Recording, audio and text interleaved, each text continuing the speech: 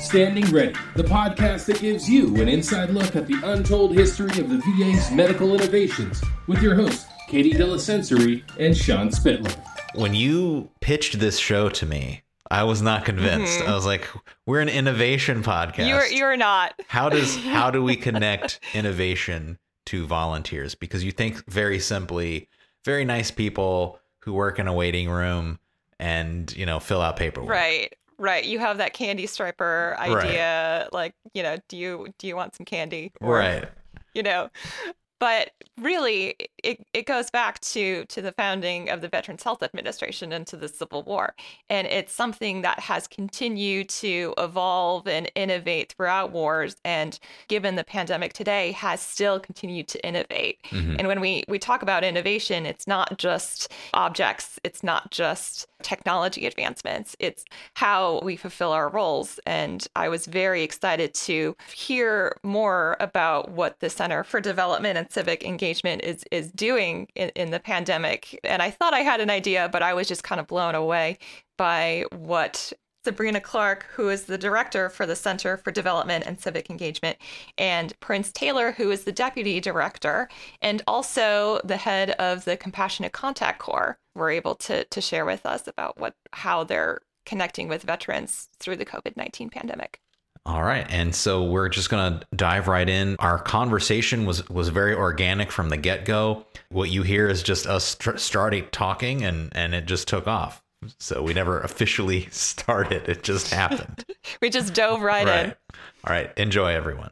So there's a new name for VA voluntary service, correct? That's correct. Okay. It's not VAVS anymore? It's so funny that you're saying, like, it's not VAVS. I want to tell you that not until probably 3 years ago did I ever hear that acronym put together like VAVS. It's always been VAVS. And I've been in VA for 30 years. Today is my anniversary. Congratulations. So, yeah. Nice. And I've never heard VAVS. And it was just like, where is that coming from? It's like BAMC. That was never a thing either. So what's the new name? The new name is the Center for Development and Civic Engagement. That is really long. So how about CDCE? And you won't forget CDC ever, CDCE. VAVS seems very obvious what that name means. So why the name change? It is such an awesome question. So VAVS, everybody knows, voluntary service. We work with volunteers. Yeah. The thing about a name, it definitely is your identity. And we got locked into an identity of being only about volunteers. Right. And what went missing was the donations, the philanthropic activity, the partnership activity, and all the things we do with corporations and other nonprofits. And that piece of the work, the development piece about really forging relationships, these things were always just critical to who we were. But our name didn't represent that. You know how you look at people, it's like, she doesn't look like a Susie, but it was, and so we figured after all of this time that we really wanted a name that would really depict who we were. Right. So how long was it VAVS? 75 years this year. Whoa. So on our 75th anniversary, we're announcing the name change. Yeah. Is that amazing? On your 30th anniversary of working. Yep. Right. I guess that would be an official sort of coming out, wouldn't it? Yeah. Yeah. I love that we're in a history podcast and we're moving and innovating forward. That captures so much of what we're trying to do here. Right. What does it sort of mean to you reflecting on your 30 years today? How have things changed? How have they remained the same? What have you seen in that time? It's interesting, and I could probably make myself pretty emotional thinking about it. But that's what we want. Yeah. Well, it's been an incredible journey. It represents evolution. It represents evolution for me as an individual. I started my career in East Orange, New Jersey as a music therapist. Oh, wow. And I mean, I went to that area because I'm a musician, and I went to the area, to the New York, New Jersey area, because my voice teacher at the time was like, Spring, maybe you should try this, give it a shot, see if you can get yourself in and around New York, or you could go overseas and see what your career does. Well, I was too chicken to go overseas. That's like, oh, I'm not so sure with that. But yeah, I can go to New York, I can go to New Jersey area, but I had to have a job. And it was just like I took a job. The first job I can find is a music therapist. And it was at VA. And it's like, I'm going to stay in this area around 3 years. We'll see where my career goes. Right. And 3 decades later, here I am. But here in voluntary service and CDCE, but voluntary service at the time was almost, it spoke to me. This work spoke to me. And everything I realized with all the other several moves that I made in VA, I sort of transitioned to a voluntary service role, and I came back. And when I came back to this job, it felt like I had come home. I was still working with volunteers. I've worked with volunteers my entire career, even though I wasn't always in this field. So when we think about the history, I mean, anybody could have been here, but it was me and what happened at that time. And I also represent like the first African American that's ever served in this role. Oh, wow. It's Black History Month. So what? Also, Yay. everything is converging. Yes. And talk about East Orange, New Jersey. That was where the first African American hospital director was after segregation had ended at VA hospitals. So that's another special connection too. It's amazing, and things have changed, and here we are forging a new path. And so, yeah, I'm excited.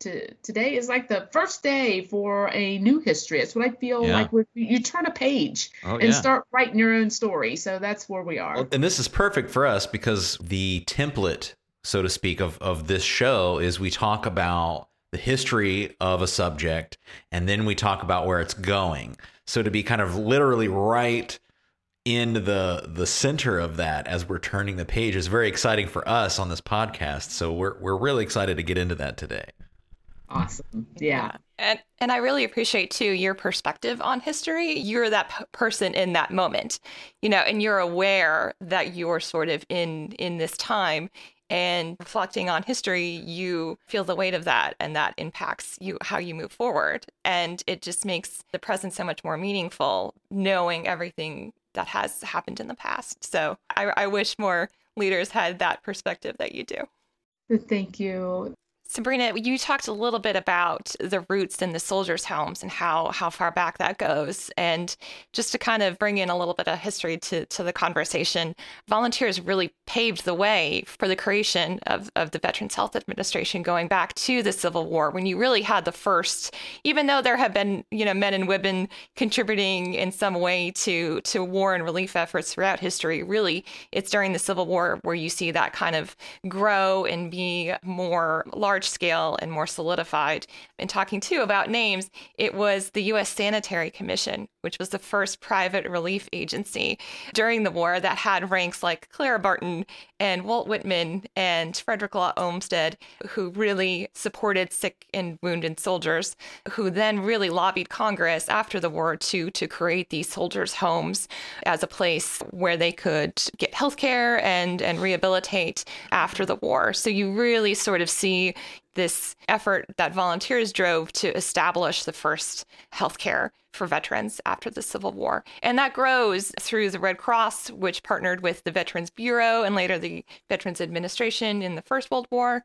And then Omar Bradley kind of comes in 1946 and founds the Special Services Department of VA, which includes not only volunteers, but also the chaplain services and the canteen. So do you kind of want to talk about what happened in 1946 to really create the VA Voluntary Service, now the Center for Development and Civic Engagement.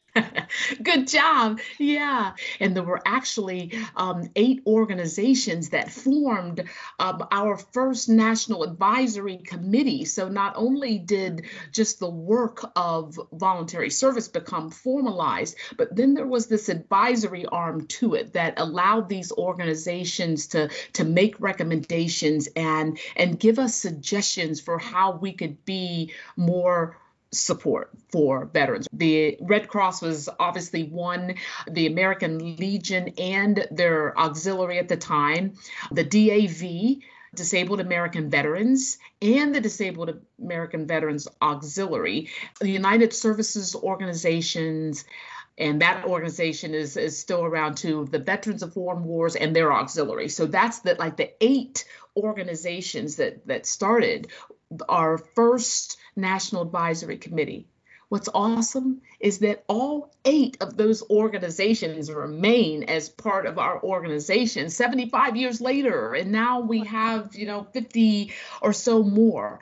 I think the only other thing that I would add at that time, it was James Park, who was our first director of voluntary service. And now we have a James H. Park Memorial Scholarship Fund, but this is what allows us to provide scholarships to students who volunteer in VA. Most people don't even know that happens. So you're saying like high school students can volunteer and then get scholarships? They can become eligible for scholarships, yes. Wow. And so the thing is that hardly anybody knows that, and we need to do a better job at telling the story, which is why I'm here. And so that's really awesome. But what's beautiful about this, let's talk about a real partnership. For all of this time that these organizations have been paying for those scholarships, it's not VA. It's the organizations who became part of our first advisory committee and others now that we've added on that have raised money year after year to provide scholarships to these students because they serve in VA. The highest scholarship is $20,000 that one wonderful civic engaged student wins to help fund their education going forward. It's really amazing. But then there could be 8, 10 or more scholarships that are given at other denominations, the lowest one being even a $500 scholarship to students who may just volunteer for a summer. And we just want to make sure that those students that come, that maybe they get $500 for some books, but maybe that brings you back next year. And if you know that if you continue to serve and you're doing well in this, that you could be eligible for a $20,000 scholarship. So everybody start volunteering early. You never know what's going to happen. Right. I mean, yeah, if we have any high school listeners or anyone with high schoolers listening, yeah, let's get the word out on that. So how do volunteers evolve and innovate, and how has the role of volunteering evolved and allowed for innovation over time? Mm-hmm. Yeah, I think that's a good question. I think if we went back to 1946 and we looked at, or even before, and saw what volunteers were doing. I mean, essentially, those individuals were coming into our facilities, and you had the candy stripe people who were coming in and bringing water and helping to bring that comfort and aid. And then I think that's really where we even started in VA, those types of roles, people bringing books and snacks and being of comfort to veterans. And I think the evolution of voluntary service and the role of volunteers really turned into more of a strategic role for the organization. So it wasn't just, what would volunteers like to do, but it was like, what do we need volunteers to do? And the other thing is not only what, but why do we need that? What is the impact that that would have if we were able to offer such a service? And I think where we have gotten over time is really going from nice to necessary. That's what I see our volunteers and our programs becoming right now, is that it's great to be able to do something that is nice for veterans. And we've done that forever, and we'll continue to do those things. But where we're trying to get to, and not away from, I want to just say we want to augment the nice with the necessary to say, where is the opportunity for us to do something that significantly is meant to change the way this veterans' health outcomes are realized. And there's a couple ways we're doing that. And I know Prince will talk about the Compassionate Contact Corps, so I don't want to take that away, but I can tell you about some other roles that where volunteers are coming in now that we're building our telehealth volunteer program. And what's so important about that at this time, again, is this think about where telehealth has grown so much, specifically during the time of the pandemic. But then with all of that, there are veterans who don't know how to use the equipment that is necessary for a telehealth appointment. And so the staff, even a help desk, might not be able to keep up, and with everything, with all the demands being put upon them to deliver that. And so I remember going to Dr. Galpin and saying, I wonder if we could have volunteers help with that.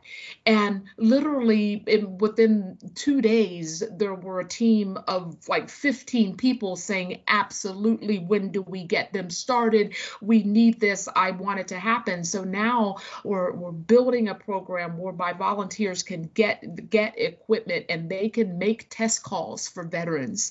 And so that veteran can be assured that they can complete a telehealth appointment instead of a clinician trying to make an appointment and realizing that the veteran doesn't understand how the telehealth appointment works. So what happens is that not only maybe you didn't complete the appointment, or you didn't get really what was necessary there might have been some training that was happened, which sort of put a clinical appointment, but it might have had to be rescheduled. Who knows how long that would have taken in order for that to now be a face-to-face appointment. So when we talk about like healthcare, is that this is providing access to care. And if we can have volunteers who are not limited by time, meaning, oh my gosh, I have so many test calls to make, we're telling these volunteers, you take all the time that it's necessary to get this veteran acclimated to the telehealth system. If it doesn't work, then we'll notate that, and you make sure that the VA knows that this veteran is going to need an in-person visit. This doesn't work, but at least that decision doesn't have to be made at the time of the visit. And so I think that this is, definitely one of those assignments that's really going to make a difference in VA. Talking with you, Sabrina, about kind of this thread through history that, there's name changes. It's the Sanitary Commission, it's your Red Cross, it's VAVS, it's Center for Development and Civic Engagement. And, it brings us from the Civil War to today. There's like a thread through history that connects everything, and people's technology changes, but the willingness to give and to serve is always there. And that's kind of what I want to start with you, Prince, a little bit about is we've seen how it's adapted and changed by, wars have kind of marked this, different periods of transition. But today we've seen a pandemic as a marker for a transition. So can you tell us a little bit about how things have changed with COVID-19 and how you're able to kind of innovate through that and what's come about because of it? All right, great. First, let me say, wow, I've been riveted this entire time. I've only been in VAVS for a little while, about a little over 2 years. And so it was really interesting to hear Dr. Clark talk about coming home after she had been there and left and came back. It felt like coming home to me too, even though I'd never been there before. And so it requires a special kind of person. Sometimes we might need a little clinical help for it, but it definitely requires a special kind of person for it. And if you get the right person in this program office, it's pure magic. And the leadership that Sabrina's been showing has been astronomical. And I definitely want to make sure that is on the record. It's on the record now. It's on the record now. And I mean it sincerely. But to your point, I've had this conversation a few times because we hate that we're going through this pandemic, this global pandemic. But the one thing that we've always noticed as a country, as a community, is that people rise up. People meet those challenges. And that's exactly what happened with us last year. We had a different program that was a caregiver respite program. And we were sending volunteers in the homes of veterans to meet them and to fill this huge gap for our caregivers. And it did not seem wise to continue doing that during a pandemic. Right. All I saw were headlines in my head that said, VA sent someone to my house, or VA sent me to someone's house, and this happened. And so we suspended that program. It was the Volunteer In-Home Visitor Program. And to their credit, the coordinators of that program, and there were only 6, 7, or 8 of them, they said, Prince, we understand, but the need is still there. Right. And I couldn't argue that. And so I said, well, how can we still fill this need? And they said, what about telesupport? What about something where, even though we're not going into the homes, we're still reaching out to the veterans and we're still giving these caregivers a level of respite? And so that's what we did. We thought that it would be very short-lived. We were wrong there. We were also wrong in another aspect, because it didn't take long before we realized that the caregiver wasn't able to really do a whole lot while we were engaging with the veteran, because they were still at the house. They didn't know how long those phone or video calls were going to last. Right. But what we were doing, what we were able to do, was connect with more veterans than we had initially planned. We were able to connect with more lonely veterans, more socially isolated veterans, and it gave us a cognitive shift of what we could do. Right. And so I said we started with like 7 or 8 sites last year. We were still at 7 or 8 sites in June, but then we started telling the stories to the other voluntary service sites out there in the country. And we picked up a few dozen. And then we started telling the story to some of our internal partners. And we started picking up a few more dozens, and then a few more dozens. And then we told the story to the VISN network directors. Sabrina and I did this last month in January, and they told their folks about it. And now, and I don't want to blow your minds.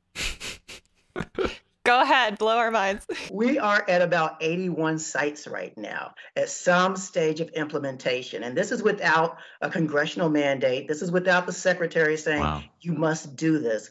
This is with facility directors, physicians, social workers, other clinicians, VA CDCE staff saying this is the right thing to do for our veterans. This will benefit our veterans. And this is what I mean when I say, even out of a tragedy, we come together, we rise up, and we try to do the best that we can for our vets. And it makes me proud and humbled. And if I can just wax poetic just a little bit longer. Do it. Our last secretary, Mr. Wilkie, signed a Secretary's Honor Award, the iCare Award, for those original coordinators because they didn't have to do this. And not only did they do it and monitor it and develop it and tweak it and make it better, they also now serve as implementation mentors for all of these other 80 sites out there so that no one has to feel alone with trying to do it on their own. Right. They will help with the training. They will help build your program for you. And that's pretty amazing. And that's really why they were honored with the award. And those presentations are happening around the country, even as we speak. Some have already started. I just want to share my own anecdote real quick. I have a grandfather who's through a stroke and diabetes. He's lost both of his legs and the use of his left arm. So he's got one useful limb. And now he's not a veteran, but I think the point will still be made that he oftentimes feels very down. The other day he was just talking about how useless he felt. And we had to point out to him that he is anything but useless, because he's got a little registry. He calls these people every day, and they're other older shut-ins like himself, and they just talk to each other all day. And we were trying to encourage him, like, no one else is doing that. That's you. That is your ministry. And so the power of a simple phone call is so powerful. It's almost visceral. I can't encourage people enough who might be considering, like, well, how do you volunteer during a pandemic? That's how, and it's important and it's vital. My heart goes out to anyone who is doing that, and my praise and appreciation as well. Hey, Sean, God bless your grandfather. That's a beautiful story. And I have to say, I've heard many other stories like that. I heard one yesterday about a vet in Minneapolis that said, wow, I am so glad you guys are sending someone to call me. It makes me feel valued. Yeah. I'll tell you another story about one of our vets. He was married for 53 years, and his wife passed away in July. They had children, but he's not close to his children. And he told his VA social worker, I am so lonely without her. I just wish I had someone to talk to. And that social worker knew about our new program, Compassionate Contact Corps, and connected him with us. And then we connected him with a Salvation Army volunteer. Right. And immediately, and this is what's so fascinating to me, immediately the veterans and the volunteers are saying, this is meaningful to me. This is helping me. Yeah. And it's a wonderful thing that we're doing. And there's a term for it, social prescribing. It's called social prescribing. And you kind of touched on my master plan down the line, because if we do this well at the VA, I think that this is something that can actually have an impact for folks like your grandfather around the country that are not necessarily veterans. Yeah. Absolutely. Yeah. I think what's been so difficult about this pandemic is that lack of human connection. And it's just shown how important it is to have that interaction with a fellow human being. And it's so difficult when during this pandemic you can't have that. And I also think that what a time to have that, because we have the technology now to enable us to do that. And it's interesting. Yes, the technology has been very helpful. Sabrina was saying just a second ago about some of our partnerships. And one of the things that's happened is we've partnered with AARP and Rotary Club, but we've also partnered with a nonprofit called Telehealth for Seniors. And what they are doing with this pilot program that we're in the midst of is teaching the veterans how to use this technology. And so you're right, we do have to keep the technology in mind as well as we are developing and moving forward to our next 75 years. So I was talking with a friend yesterday about how, things that have been innovated during the pandemic, aren't going to go away when the pandemic ends. Like once you see, you can't unsee. So what does the future hold for CDCE? Well, I think what I see for the future of CDCE is one that our whole country will see. The diversity of people and organizations that we will bring in. There will be organizations that never thought that there was a place for them in VA. Like, we don't do this particular thing for veterans, or we read to children, but why couldn't you read to veterans who are isolated? The types of donations that will be needed. We've been in that place where, like you say, the technology is here. Well, guess what? When we started, as Prince was talking about Compassionate Contact Corps, I also thought about the opportunities that we had to just make those connections, like you mentioned, Sean, that we're getting donations from organizations like the Fisher House Foundation, who were giving us tablets just so that veterans who couldn't have visitors in the hospital could still make that connection with their family and friends.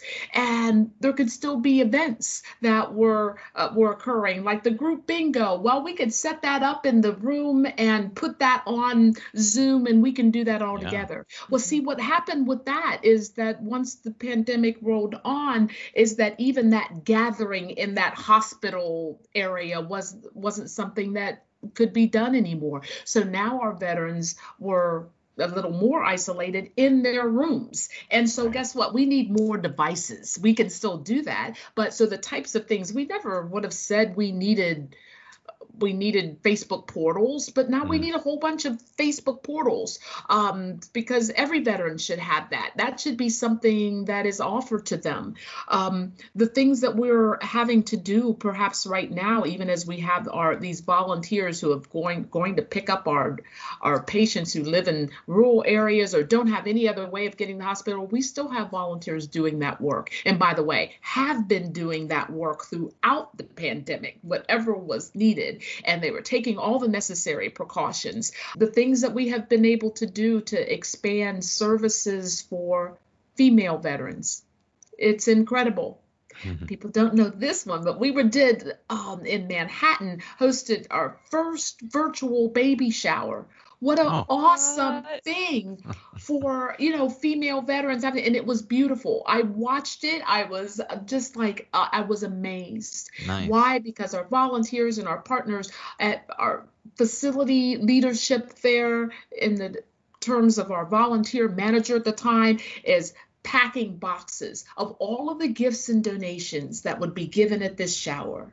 And then they got mailed to the homes of these veterans, and with a do not open until the day of the party. But so many wonderful things are happening.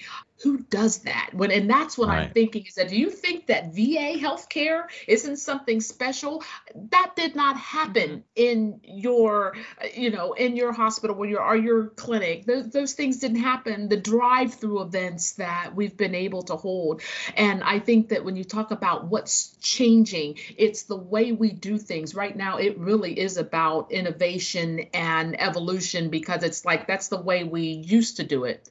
But what could we do? This is like a world of possibilities right now. And I think that's the state that we have to live in what I call, and Prince has heard me say this a lot, in a state of wonder and curiosity, is that we have to keep asking questions, what more we could do, and then sit back and dream and wonder. I wonder if we could go here. I wonder if this is possible. We just have to stay in that space, because what is, we don't know. That is unstable. Wonder and curiosity, that little piece of just being flexible and adaptable in this time, is bliss, because it just keeps us growing and responsive to what veterans need. Mm-hmm. Well, thank you both so much. I've really enjoyed our conversation. I've learned a lot. Thank you so much. Thank you. This was fun. Absolutely. All right, everyone. That was Sabrina Clark, the director of the Center of Development and Civic Engagement, and she was joined by Prince Taylor, the deputy director of CDCE. We want to thank both of them for their time, and we've got one more episode. We do have one more episode. I'm really excited for this one. It's on sports and the history of sports and adaptive sports within VA. Another thing we can trace back to the 1860s. So man, everything's going. Really, adaptive sports goes back that far. I know you wouldn't think it, but I'm really I there's trivia in there. You got trivia for me next week on that one. You'll have to just join us for the next episode to hear more of this. Okay. Wow, that is exciting. That's a great bookend to our first episode on prosthetics. I think so. Yeah, it's really going to kind of frame our season perfectly. Yeah. Okay. We will see everyone next week. Bye, everybody.